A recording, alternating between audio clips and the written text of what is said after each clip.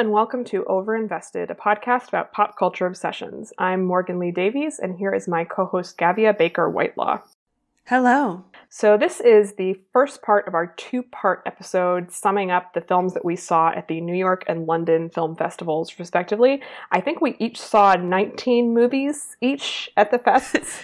Many films. Yes. Many films. We will not be talking about all of them because that would be impossible, but we are going to be going through... Each of us saw a few things that the other had also seen, so we'll be discussing those, and then we also saw a lot of stuff that we didn't see, so we'll be telling each other about some of the highlights and hopefully giving you some recommendations for stuff that you should check out once it reaches screens near you. So we're going to start with just a little bit of an overview of the festivals to give you a sense of context, and then diving into some of the movies more specifically. So this is, I think, 7th year that I've attended the New York Film Festival, twice as press, and I was not really wowed by it. I think you had a much better festival than me, so you may have some more movies that you'll be talking about over the course of these episodes. I had a great time. Yeah. I saw several movies I thought were fantastic, which we'll discuss, but it's always really interesting to see what choices the programmers make in terms of what they're prioritizing. And obviously there are lots of political decisions going on behind the scenes in terms of what is available to be screened and what they're rejecting. So I don't know exactly what was going on, but the New York Film Festival, as people may know and will certainly hear from our coverage, is very, very heavily focused on foreign language films, which I think is great. Its brief is very different from London. So like you guys get a lot of English language films that aren't going to be released in the UK for a long time because UK film distribution sucks. And I really like having access to foreign movies that maybe wouldn't be on my radar otherwise or are going to take a long time to come out here. But they will usually have a few sort of buzzy English language movies. And they had a couple of those this year, but fewer than usual, which in theory is fine. But I found a lot of the programming to be tiny little foreign movies in a way that was almost performative. And that's fine if the movies are good. But some of these were bad. And a lot of them were like man films to an extreme degree. And I was sort of watching and thinking, like, why? There was a movie called Zombie Child that was about like this Haitian zombie stuff that I discovered after the fact had been directed by a white French man. A white French man. I saw that in the listing and I was like, interesting. And then I checked it out and I was like, not watching this. I'm glad my decision was correct based on that potentially reverse racist decision. It wasn't even like the most offensive movie I've ever seen. There was just something about it that was very off. And then by the end was really off. And I looked it up afterwards and was like, oh, I understand now why this felt not great.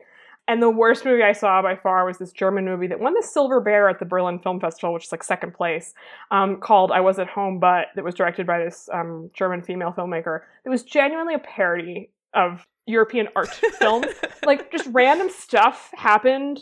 There was barely any dialogue. People just like looked intensely at each other. Like a child had done a bad thing and it was never really explained. And like there was a long monologue about the nature of acting.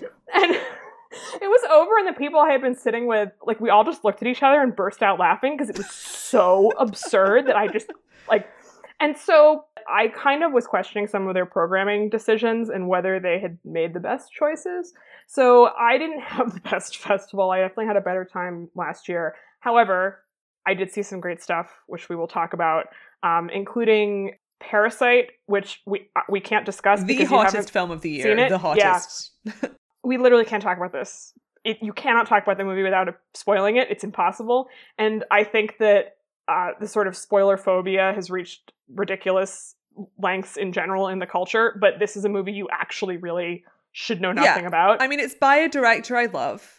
Yes. Bong Joon-ho. And from the very first screenings of this movie, it was very heavily hyped. I've not seen it. The one weird programming detail at the London Film Festival was like, very great program in general, but they didn't screen Parasite and it's not entirely clear why. So I will not be seeing that until like February 2020. Because UK distribution's like that. But I have now blocked the word Parasite and Bong Joon-ho's name on Twitter. And I'm hoping that'll tide me over for the next 3 months. Yeah. So that was perhaps the best movie I saw at the festival, except maybe Marriage Story, which we'll discuss in a minute. But if you're in America, that's now sort of platform releasing. So when it comes to your city, I highly recommend it, but I can say no more. So that was kind of my festival experience. Gab, do you want to say any general notes on what London was like? Yeah, I don't really have any like insight into the culture of what's going on in London Film Festival. I think it was a really good program this year. There was a lot of quite mainstream stuff that was excellent. There was also a lot of weirder stuff that was excellent that I saw. And it helps that a lot of the programming was just things that I'm interested in. You know, it's like my number one goal going into this festival was to go see The Lighthouse, which is the black and white movie about two men being miserable in a lighthouse, by the director of The Witch. And it was sublime. I loved it. It's one of my favorite films of the year. Yeah, that's all I have. But I mean, you know, some other films we're going to be talking about in this one: Pain and Glory, Bacurau, Judy, which is the Judy Garland biopic.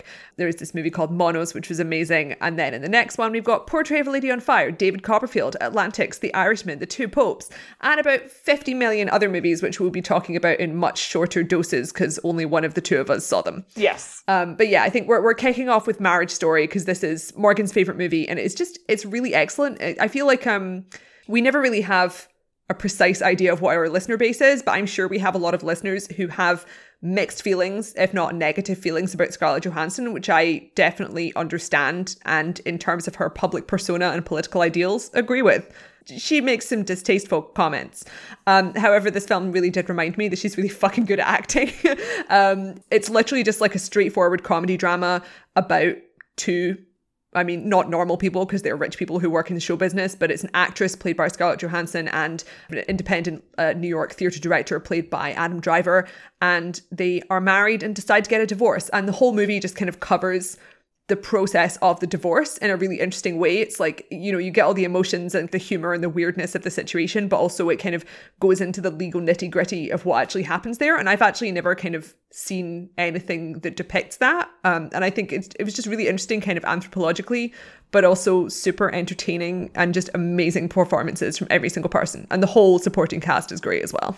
Yeah, the supporting cast includes Laura Dern, who plays the Scarlett Johansson character's divorce attorney, and she's like very high powered. She's based on a real divorce attorney, apparently, who represented Scarlett Johansson and Noah Baumbach's ex-wife, and I think also Laura Dern. So like this woman has got it locked down in Hollywood. Very impressive. She's so Hollywoodish. Just the performance is sublime. Yeah.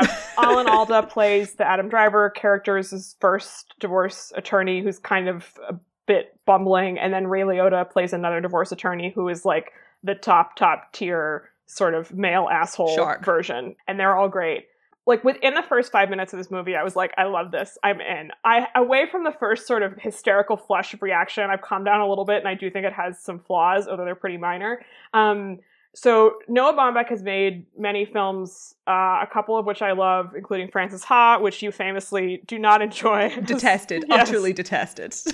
My favorite of his movies still is The Squid and the Whale, which was made around 15 years ago and is also about divorce. That was very autobiographical. His parents got divorced when he was a teenager. And a lot of it is from the point of view of the kids, inspired by him in particular. And it's very acerbic. His father in that is clearly a narcissist, and it is generous in certain ways, but also pretty cutting about the father character in particular. And my parents are divorced, and I really love divorce stories, so I was like primed to enjoy this movie. And the story of this film has no resemblance to my family experience, but it's material that I'm interested in for that reason.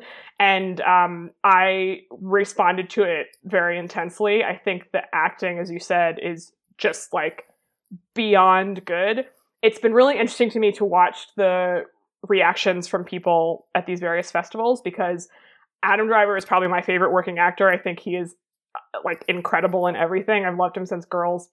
And I think he's amazing in this movie. But the response has been so heavily tilted toward him. And I think my theory is that it's largely because people are not happy with Scarlett Johansson at the moment because of the stuff she says publicly. And like you, I understand this because it's distasteful and I disagree with her about a lot of that stuff. The Woody Allen comments in particular were very disgusting. But I think it's unfair to the movie in a way to not talk about the performances on equal terms, because the entire point of the film is that it's about this relationship, right? Yeah. And I also think that, like, in terms of the way, I guess, we culturally talk about that was a really great performance or a stereotype of an Oscar performance, especially if we're talking about, to listeners who are not, familiar with this movie, what sounds like a serious drama about divorce, right? Which is literally the last thing in the world I would ever want to watch. First of all, it is a comedy drama. It's very funny all the way through, but it's not one of these things where you're like, oh, there's a histrionic Oscar moment, or this is a really intensive performance that's going to really, gut you. It's just so kind of real and sincere, and the humor comes from such a natural place. And each of the characters is so specific, even though they are obviously completely fictional characters. They are kind of inspired by various elements of the filmmaker's real life. But it just seems so precise. And it's very rare to see a movie that just manages to kind of encapsulate that level of realism while also being very funny. And on an artistic level, it's like, yes, it's realistic, but it's not kind of documentary style. They've got all this sort of like sweeping music in the background. It's structured very carefully in a very intelligent way. It just, like, all round, the whole package has been put together exquisitely. Yeah, I think that it's just artistically, obviously, an incredibly accomplished movie in a way that is subtle enough that it is not necessarily begging for accolades, although obviously this is going to get nominated for a ton of Oscars and Netflix is campaigning it very hard. But for instance, the cinematography, I think, is fantastic and, like, doing so much, but it's not flashy. Most of this movie takes place in Los Angeles. The basic setup is that they've lived in New York for their entire relationship. The Adam Driver character is a theater director doing kind of odd off-Broadway things. And the Scarlett Johansson character is an actress. She's from LA originally, and she decides she wants to go back there, and she moves there with their son. And then because the son was born there and she's from there and they were married there, there's not really any legal grounds that the Adam Driver character can use to remove the son back to New York. And so his life is kind of thrown out of whack by this because he really doesn't want to move to LA. But, like, unfortunately, there's not a lot that he can really do about it. And so most of the movie is shot in LA, and there's just something about the way the light is captured there that feels so different from the scenes shot in New York. And it's not like there are all of these big, landscape shots of the beauty of Los Angeles. It's done very subtly. No, they're all just like in apartments. Yes, but you completely feel the difference of the spaces there, and the feeling of the place is so different.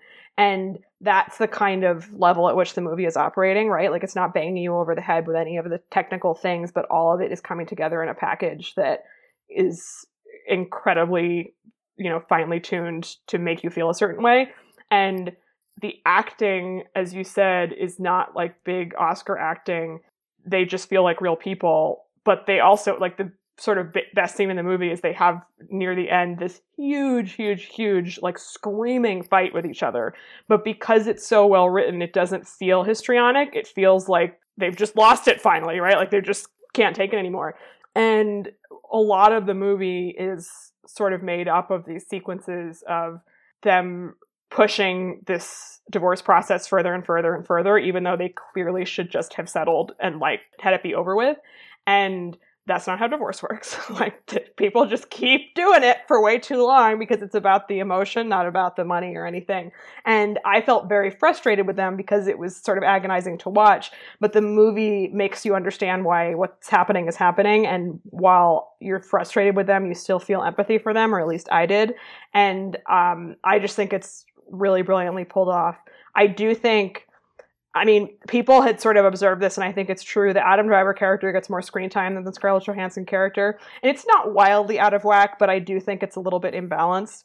I don't think the movie is more sympathetic to either one of them. It feels very emotionally I thought it was quite fair. Equal. But he definitely does have more screen time, and I think the place where that is most obvious is that you don't see a lot of her alone with the kid.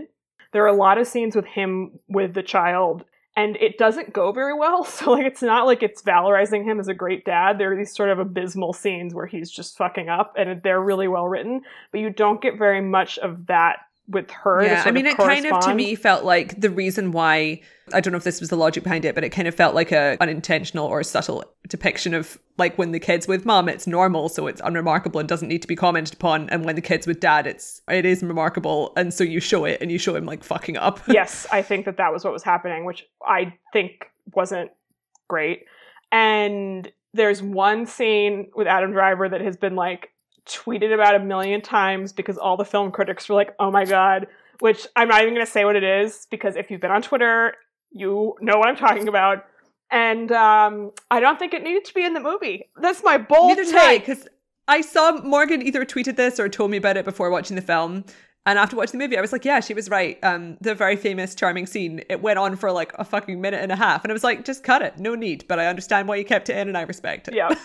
So those are my quibbles, but they are relatively minor. And again, like I want to emphasize how incredible Scarlett Johansson is in this. I kind of have been thinking more about her character than his after the fact, even though she's not in the movie quite as much.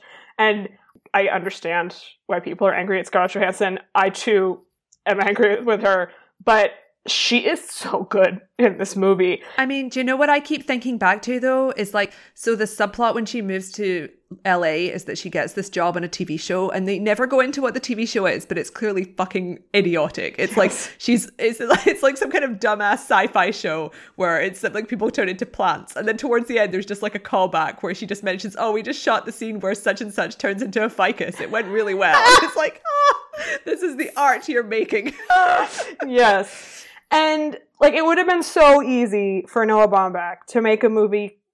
It's obviously not a true story or anything, but it's very much about his divorce. Like he was married to Jennifer Jason Leigh, who is an actress, and she, as far as I know, still lives in Los Angeles, and he lives in New York, and like it's all kind of in there. And just depict the wife character as being like a huge bitch, and that's so not what the movie is at all. Like it's really sympathetic. Yeah, and he was describing it in the press conference afterwards as a love story. Like he wanted to make a movie that was a love story, and this was kind of what he landed on, which is like perfect for Noah Baumbach if you know his work. Like that he made a divorce movie, but that really is how it feels. Unlike The Squid and the Whale, which is all about like a divorce and the kids and the fallout. This is about the relationship between these two people, and they're really not bad people. It's just that divorce makes you insane, and that the whole thing kind of blows up. And I found it really, really moving and affecting, and thought that both of their performances were unbelievable.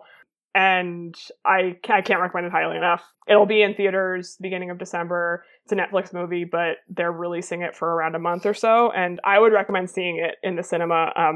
Just to feel the laughter around you. Yeah, people will laugh.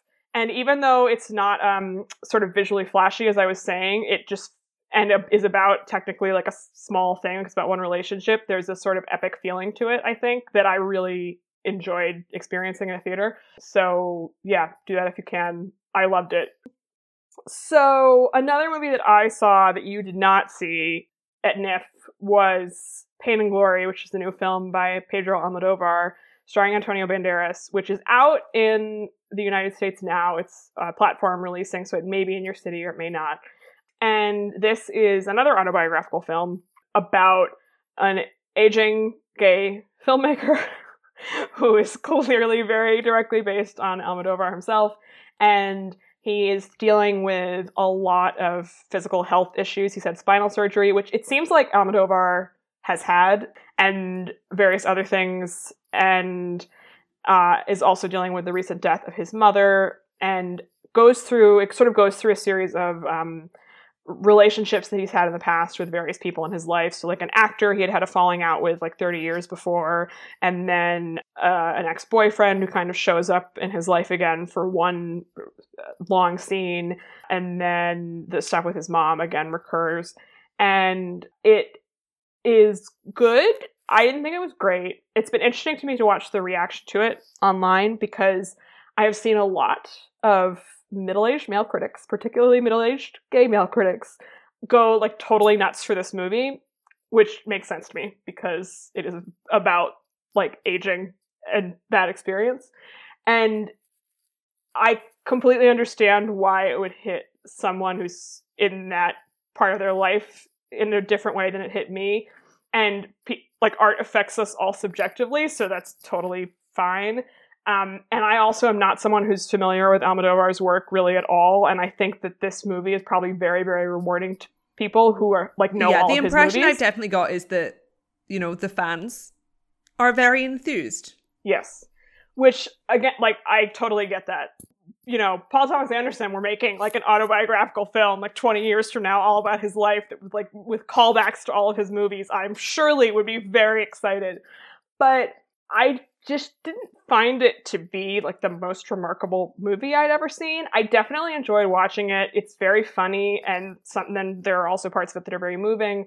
Antonio Banderas, who, again, is the lead character, is incredible. I think he will get nominated for an Oscar, and rightly so. Especially in the sort of English language world, we know him for playing very sort of campy, out there characters who are very physically capable, right? That's kind of the image we have in our heads when we think of him. And in this, he's playing someone who's clearly aging, who's not doing well physically. It's a very recessive performance.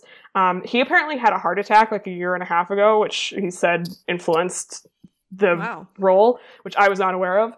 He looks great. He was there at the press conference. He came out wearing like very tight white jeans. It was just... I like it when they do like a promo tour that's very clearly making it very obvious that I'm so different from the role I was playing on screen. And it's like, in this case, it's like Antonio was like, please remember that I'm still very sexy. Yes, that was absolutely the vibe. It was very funny. And he is worth seeing this movie. Like, that alone is worth price of admission. Like, I would recommend this to people who are interested in film, definitely interested in Oscar stuff, because I think it's going to be a big thing. But I didn't find the direction that remarkable. The cinematography was kind of pedestrian. And I think that it's a little bit too nice. So, like, he has these sort of conflicts with people, and he's having these issues with pain, and everything kind of works out fine in the end with all elements of the story. So the most interesting part to me was the relationship with the actor from his past who he had this big falling out with, who he kind of winds up interacting with again. And that actor did a great job, and they have these sort of spiky scenes together that are really enjoyable. And then it all just kind of works out. And then the old flame shows up, and they have a very beautiful scene together, but basically it's just like very positive. Which in and of itself obviously is fine, like people have those interactions, but because everything in the movie basically winds up being just like good, it felt a little bit like, okay. So was Pedro just like, well, if I die in the next couple of years, then I've solved everything? I don't my know. film about myself.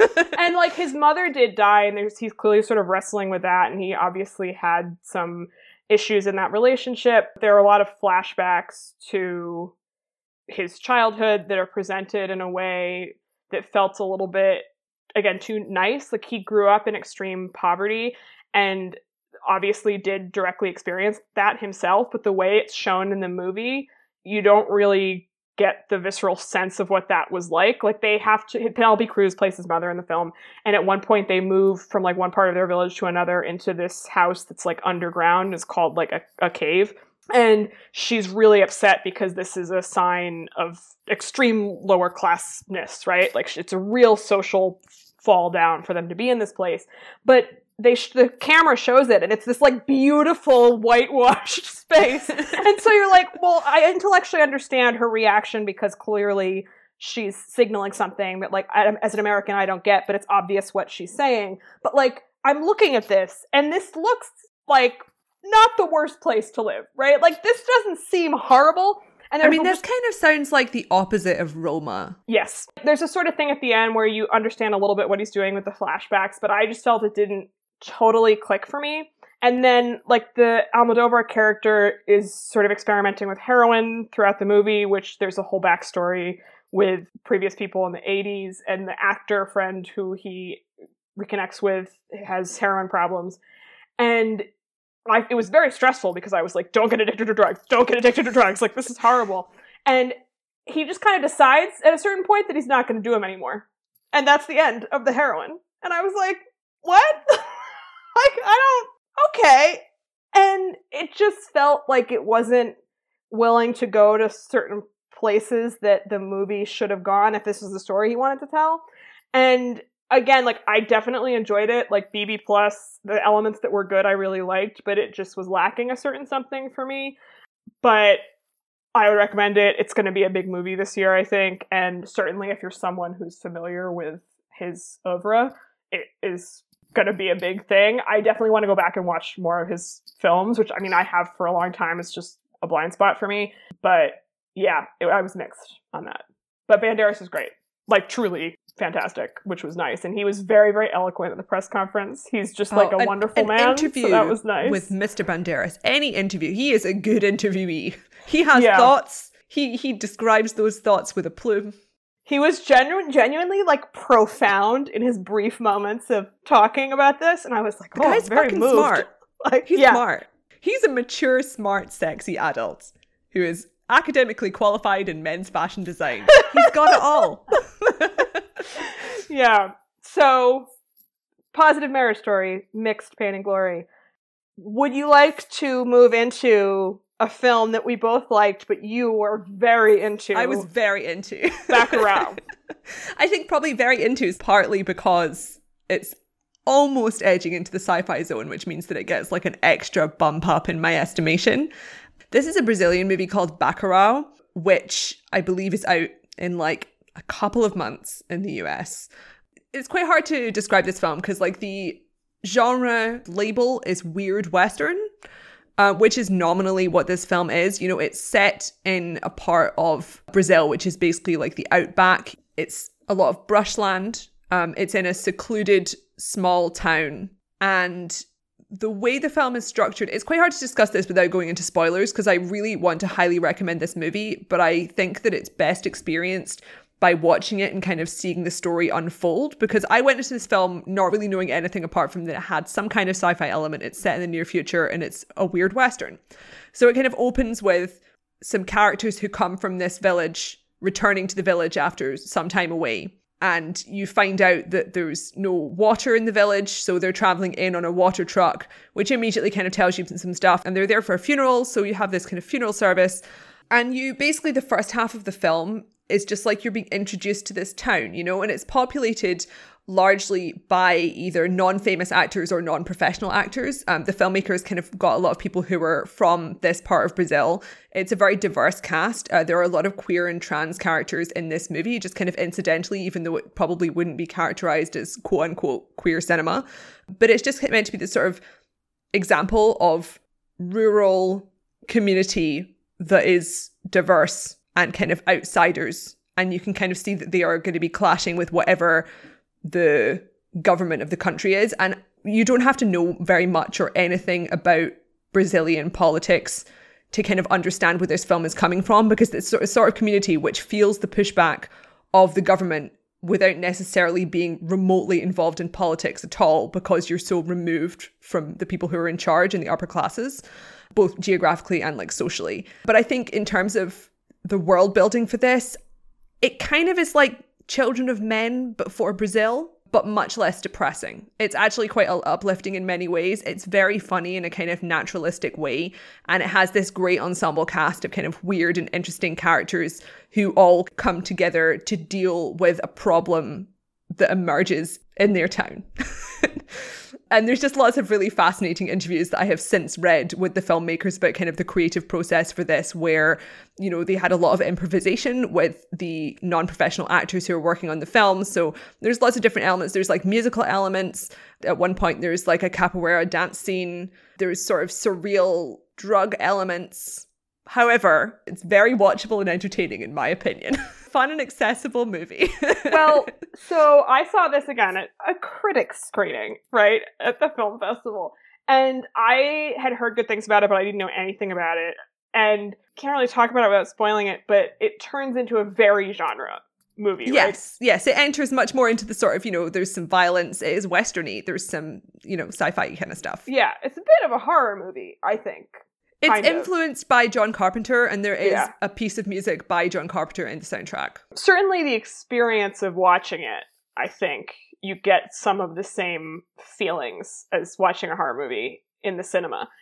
And the critics I was watching it with, like this critics audience was just like fucking into it, man. They was so raucous and noisy. I mean, it would be much louder with a pedestrian audience, but it was really fun to see a movie like this after seeing some movies where people gaze into the distance and don't talk. Like, I was like, yes, finally, entertainment. Like, please. I thought it was a little bit too long. The opening part that you were just describing, where they're really establishing what the town is about and what the dynamic is between these people, is important to the movie, because then there's a big shift and something else happens. And I think it is important to have that part, but I did think it went on a bit too long. It's a very long movie, and I was kind of like, okay, like, yes, we've been here a while, and clearly this is not what this whole movie is, so, like, what's going on? And then once the sort of shift happens midway through, it becomes much faster paced and much plottier, and I think if they had compressed the beginning a bit, that would have helped. And it also has a bit of a Return of the King thing going on at the end, where there are like 7 endings, which is fine. Like, this is fine. Like, this is a good number of endings and beginnings. But I really, really enjoyed it. I mean, it's about imperialism, right? Yes. Like, we will say no more, but it was very intelligent on that front, and very smart and very fun to watch. Yeah. Lots of charming, idiosyncratic characters. Yes. And again, just like a delight in a festival program full of like high art movies. I was like, yeah, excellent. And it's something that, I mean, it won't be a hit in America for a number of reasons I can't get into, but it's the sort of movie that people should go to because it was fun. I mean, it's definitely been getting kind of a culty response already, for good reason. It won the jury prize at Cannes as well, if that is something that means anything to anyone. Maybe, maybe not. You should just trust our opinions solely. But yeah, I mean, regarding kind of like the long beginning thing, because I immediately just started reading interviews with the people involved in this film, up to and including translating interviews from Portuguese and Google Translate, Morgan's like rolling her fucking eyes at me, which is fair. But like there was one interview I was reading with the directors where they were kind of talking, they were basically dissing Marvel movies, and it was really, I was just like drinking it in. Because they were kind of talking about their decision to have this quite slow moving establishing sequence at the beginning. And they were saying, you know, the other day they were watching like fucking Captain Marvel or something. They were just like, every single car chase sequence in every one of these movies is the same. Correct. And they were just like, you watch one of these movies and you know every single thing that's going to happen in the film within the first 45 seconds. You've got the first action sequence within the first 85 seconds. And I was like, yeah, you're right. And they were like, we're only going to put things in this film that you're not going to expect. And I was like, you did that. You did indeed do that. You were like, okay, we're going to make an hour-long drama about a village and it's going to switch genres halfway through. We're going to spend half the movie like teasing the appearance of a mysterious terrorist. And when he turns up, he's like, let me put my hair extensions in. It's great. Again, it's hard to talk about this one because you can't really talk about it without spoiling it. But it's Brazilian Children of Men, but a comedy. I really don't see the Children of Men comparison, but I respect you, so I think that's in fine. terms of, I think politically, in terms of reflecting what is happening now in Brazil politically, and in many places that have like a very kind of distant urban-rural divide, especially to do with physical resources like water and electricity, it is reflecting things that are currently happening in Brazil and in many countries, but in a slightly futuristic sense and kind of set slightly in the future. But it's like there's elements of this film's world building which they put in the film and then happened in real life after the film came out. Yeah. Yeah, I mean, I didn't love it as much as you did. I don't think it felt as completely fleshed out or psychologically real to me as it did to you, I would say. And I think almost by design, the characters are all fun and interesting, but they're kind of archetypal, particularly the characters we're not talking about.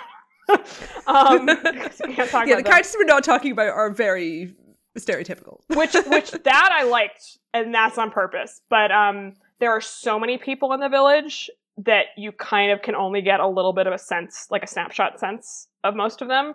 And they're doing that on purpose because they want to show you this broad swath of people. But that means that you're only getting the sort of broad swath, which I think is fine. I think I would maybe have been more engaged with a narrower focus.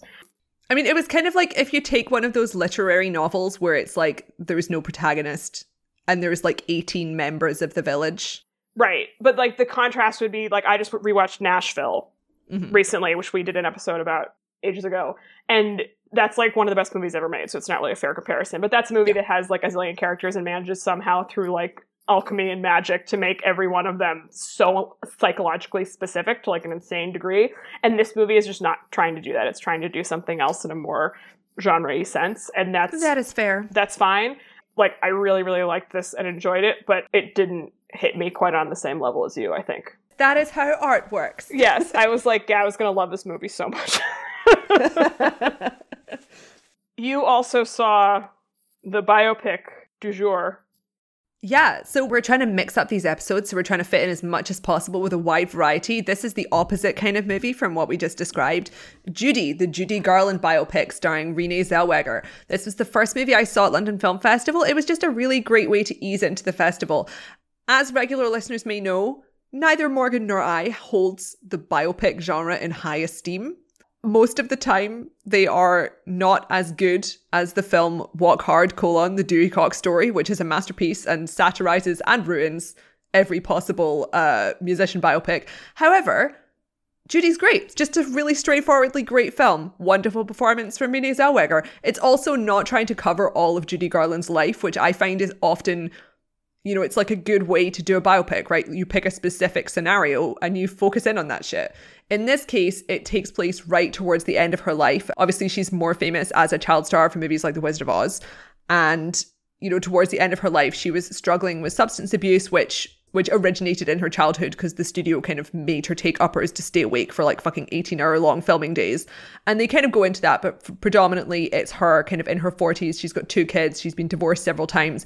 And she's kind of trying to make it work as a stage singer, just like, you know, as a kind of touring singer. And it's just like a really enjoyable and emotionally kind of sincere film. Obviously, the stuff that happens to her is upsetting. Like, it's not necessarily a happy story, but it didn't make me feel depressed.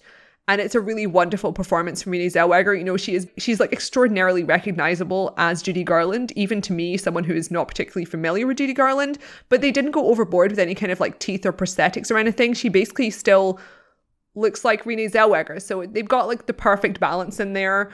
It's just a good biopic. Good movie to watch with your mums. Nice mum and aunt film. Yeah, this is out here at the moment and it's making a lot of money. Because all the gay men are going to see it, and the mums are going to see it. Actually, incidentally, another element of this, obviously, Judy Garland, gay icon. I don't actually know like how much kind of fictionalized elements they have in this, but they have like a gay couple, a middle-aged gay couple who are sort of her fanboys in the movie. And I'm pretty sure they're just complete constructs from the writers. But considering the fact that like, I went to a Q&A with Renee Zellweger and the filmmakers, and it seems like it was just a creative team of just like middle-aged straight men who didn't even really know that much about Judy Garland before seeing a play about her and being like, this is fascinating, and doing some research. But they actually have like a really sincere kind of depiction of like the relationship that these 2 men have with Judy Garland as their idol, and like when she meets them, how that kind of helps her as someone who basically doesn't have any friends because she's had this fucked up celebrity lifestyle. And I was like, it's a very like straightforward mainstream biopic, and they've put that shit in a way that works. And it's, you know, this film made me cry. Gotta say, film made me cry. I have heard an alternate take on that scene from other people, but I have not seen the movie, so I have no opinion. I mean, I'm not going to say it's the wokest movie ever, but I thought it was sincere, and they handled it relatively well. A friend of mine laughed during that scene because she thought it was so hokey, and then got yelled at in the theater, which I thought was an entertaining anecdote. I was like, oh dear. I mean, the film is a little hokey. I mean, it's a movie about Judy Garland having a lot of emotions, and she does sing "Somewhere Over the Rainbow" in this film. Like, I mean, what are you paying for? Yes. Yeah, I'm curious to see it. I haven't gone yet, but it is out and it's doing very well. Everyone has anointed Renee Zellweger as the winner of the Oscar already, which I find tedious. But I mean, it's a fucking biopic. Like, I mean, sure. Yeah. She's good in it. I like Renee. I liked the film. It wasn't the best movie ever, but like, it's reliable. Yes. And she's basically not made a movie in like 7 years. Plus. Yeah, she just made like an absolute clusterfuck of Netflix series that was so bad that not only did no one watch it, people tried to pretend that it wasn't even being reviewed. So thank God she made this, because well done. She did a fantastic job. Yeah. And then another movie that you saw at London, and then I saw actually at a festival that happens in New York every year called New Directors, New Films, which is in March. So I do not remember it with 100% accuracy, but I do recall it. It was a Colombian film called Manos. So why don't you talk about it first, because you will obviously have a better sense of it than I at this point, and you liked it more. So on both those levels, you're the person for this task. I think Morgan found this film a little more pretentious than I did, and I do fully admit this film is a little pretentious. So it doesn't have like a very straightforward narrative, but it is about a group of teenage rebels, as in wartime rebels. They are part of some kind of guerrilla group, and at the start of the film, they have already kidnapped a prisoner of war who is just known as Doctora, and she is a white American woman. They're in this very secluded area in the mountains, and all of the characters are only known by sort of their nicknames. So the characters all have names like Rambo and Wolf and Lady and Bigfoot. And much of kind of the first half of the film is just sort of like the way they're interacting in this weird little community they've set up for themselves, where occasionally they have a military commander who is essentially acting as a babysitter who comes along and tells them what to do and gives them orders, and they all do military drills. And the rest of the time, they're just acting like a bunch of teenagers under this kind of vague structure they've been given by their guerrilla bosses. And it's kind of a Lord of the Flies story, you know. You can tell even from the start there's like a lot of tension between the different characters. You can tell there's going to be some sexual tension because they have to get like permission from their bosses before they become couples. Actually, like Bacurau, this is a film that I kind of appreciated. It had just like queer and I think subtextually trans or gender non-binary characters in there, and it wasn't really remarked upon, which is cool to see more and more. But you can kind of tell that things are obviously at some point going to go badly, and the kidnapped victim is going to try and escape. And obviously they've done something bad. Like, they fucking kidnapped someone. It's really unclear like why they're rebelling, which is intentional because they are just completely detached from everything. But like, there's really great performances from all of the leads, but it's like, it's so visually beautiful. Like all of the settings in this are just so gorgeous. Like the locations they choose, they're so high up. It's like these mountains are in the sky. There's lots of beautiful water sequences.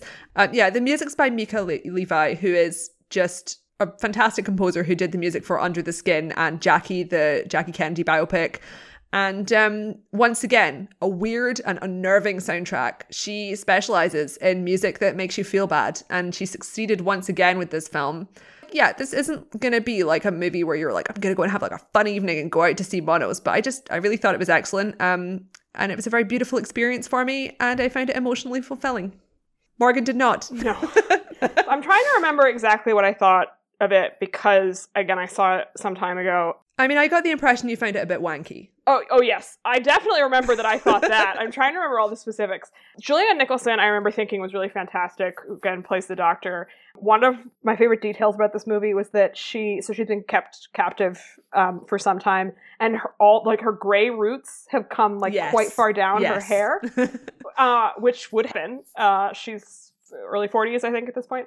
And I just remember thinking, like, what actress would willingly do this? Like, nobody. And I was really captivated by her. I think that she's really, really good in it. And I think she's in general a really good actress who kind of hasn't had as big a career as she kind of should, and has done lots of interesting, tiny indie stuff, of which this is one. So I liked her. I thought a lot of the kids were good. The cinematography, as you said, was like stunning, and the music is really great. But so the first half of the movie, they're kind of at this one site, and then they wind up sort of traveling from place to place. And I didn't find the kids, teenagers, to be really distinctive enough as characters to be engaged with what was going on. They basically just act like sort of maniacs for a lot of the film, especially in that early part, because the movie's kind of trying to depict a Lord of the Flies type thing, like they're a little bit out of control and they're just doing whatever they want, and then when this commander comes in, they have to kind of shape up. But I really did not have a strong feeling about the psychological makeup of most of them. There are one or two who stand out a little bit, and one who continues through the end of the movie as a sort of central character, or kind of emerges as a central character, especially near the end of the film. I will add that I felt like I had a perfect pin on each of the characters myself. They act so fucking annoyingly for so long that I was just like, I don't understand what I'm supposed to be gaining from this, right? Like, it felt very punishing to me in a way that was not pleasurable. And not that I'm expected to go into every movie being like, I'm having a great time enjoying myself. Like, I enjoy movies that make me feel bad, but this didn't feel productive. I was just like, I hate these people. Like, what is the point of this? And it didn't feel to me like the movie quite knew what it was saying either, although I'm sure the director would tell you otherwise. And the director was at the screening I went to, and he was a wanker. So I was like, oh, any positive thoughts I had about this have now gone out the window. Sometimes directors maybe shouldn't do the post movie Q&As because it doesn't always have a positive effect. I don't remember exactly what he said, but it was just like, oh no. Like, just garbage. Just pure, like, hoity-toity nonsense in a way that was not great. He was also this is really, who needs this on his podcast, but he was super, super hot and then just spouting this nonsense. And I was like, oh no, you're one of those people. And that did not make me feel great about this movie. People have smiled and nodded too much when he said stuff. Precisely. That is exactly what is going on. So, I mean, there will be people who enjoyed this film. Most of the critics that I have seen talk about this really liked it. And also, afterwards, after I'd seen it and I Googled it, I discovered that my close personal friend Guillermo del Toro is also a huge fan. So I feel like he and I, were simpatico once again. Yes. But maybe don't read interviews would be my recommendation for people interested in this movie. Yeah, your description hasn't really sold me. And also, it's one of those films where, like, I like this film, but it's not kind of the thing where I would immediately seek out the next thing that he'd made. Whereas the next thing the Baccarat guys made, I'm fucking there. Fucking there, man. So, mixed views from us on that one. And I think that will be it for this episode. Yes, part 1. In the meantime, check out my print reviews in the Daily Dot for Knives Out, great film, Rian Johnson, and The Lighthouse, great film, Robert Pattinson and Willem Dafoe. So yes, I cannot wait to see both of them. Lighthouse soon, Knives Out not until Thanksgiving, but we will be doing episodes for both of those, which is why we're not discussing them now. Yes. But 5 stars all round. Yeah, very exciting. So if you want to read a couple reviews that I wrote, I think I wrote one about Pain and Glory. I wrote up some sort of capsule reviews of some of the smaller movies, some of which I'll mention in the next episode, and also one for Portrait of a Lady on Fire, which will be our headliner for our next episode. Hell yeah. Hell fucking yeah. Great movie. You can find those on our Patreon, which is at patreon.com/overinvestedpodcast. Gavia is at the Daily Dot, as she just said. Where are you on Twitter, Gav? Hello_Taylor is my username. Yes, my username on Twitter is ML Davies. The podcast is on Twitter at overinvestedpod. We are on Tumblr at overinvestedpodcast, and our website is overinvestedpodcast.com. Thanks. Bye.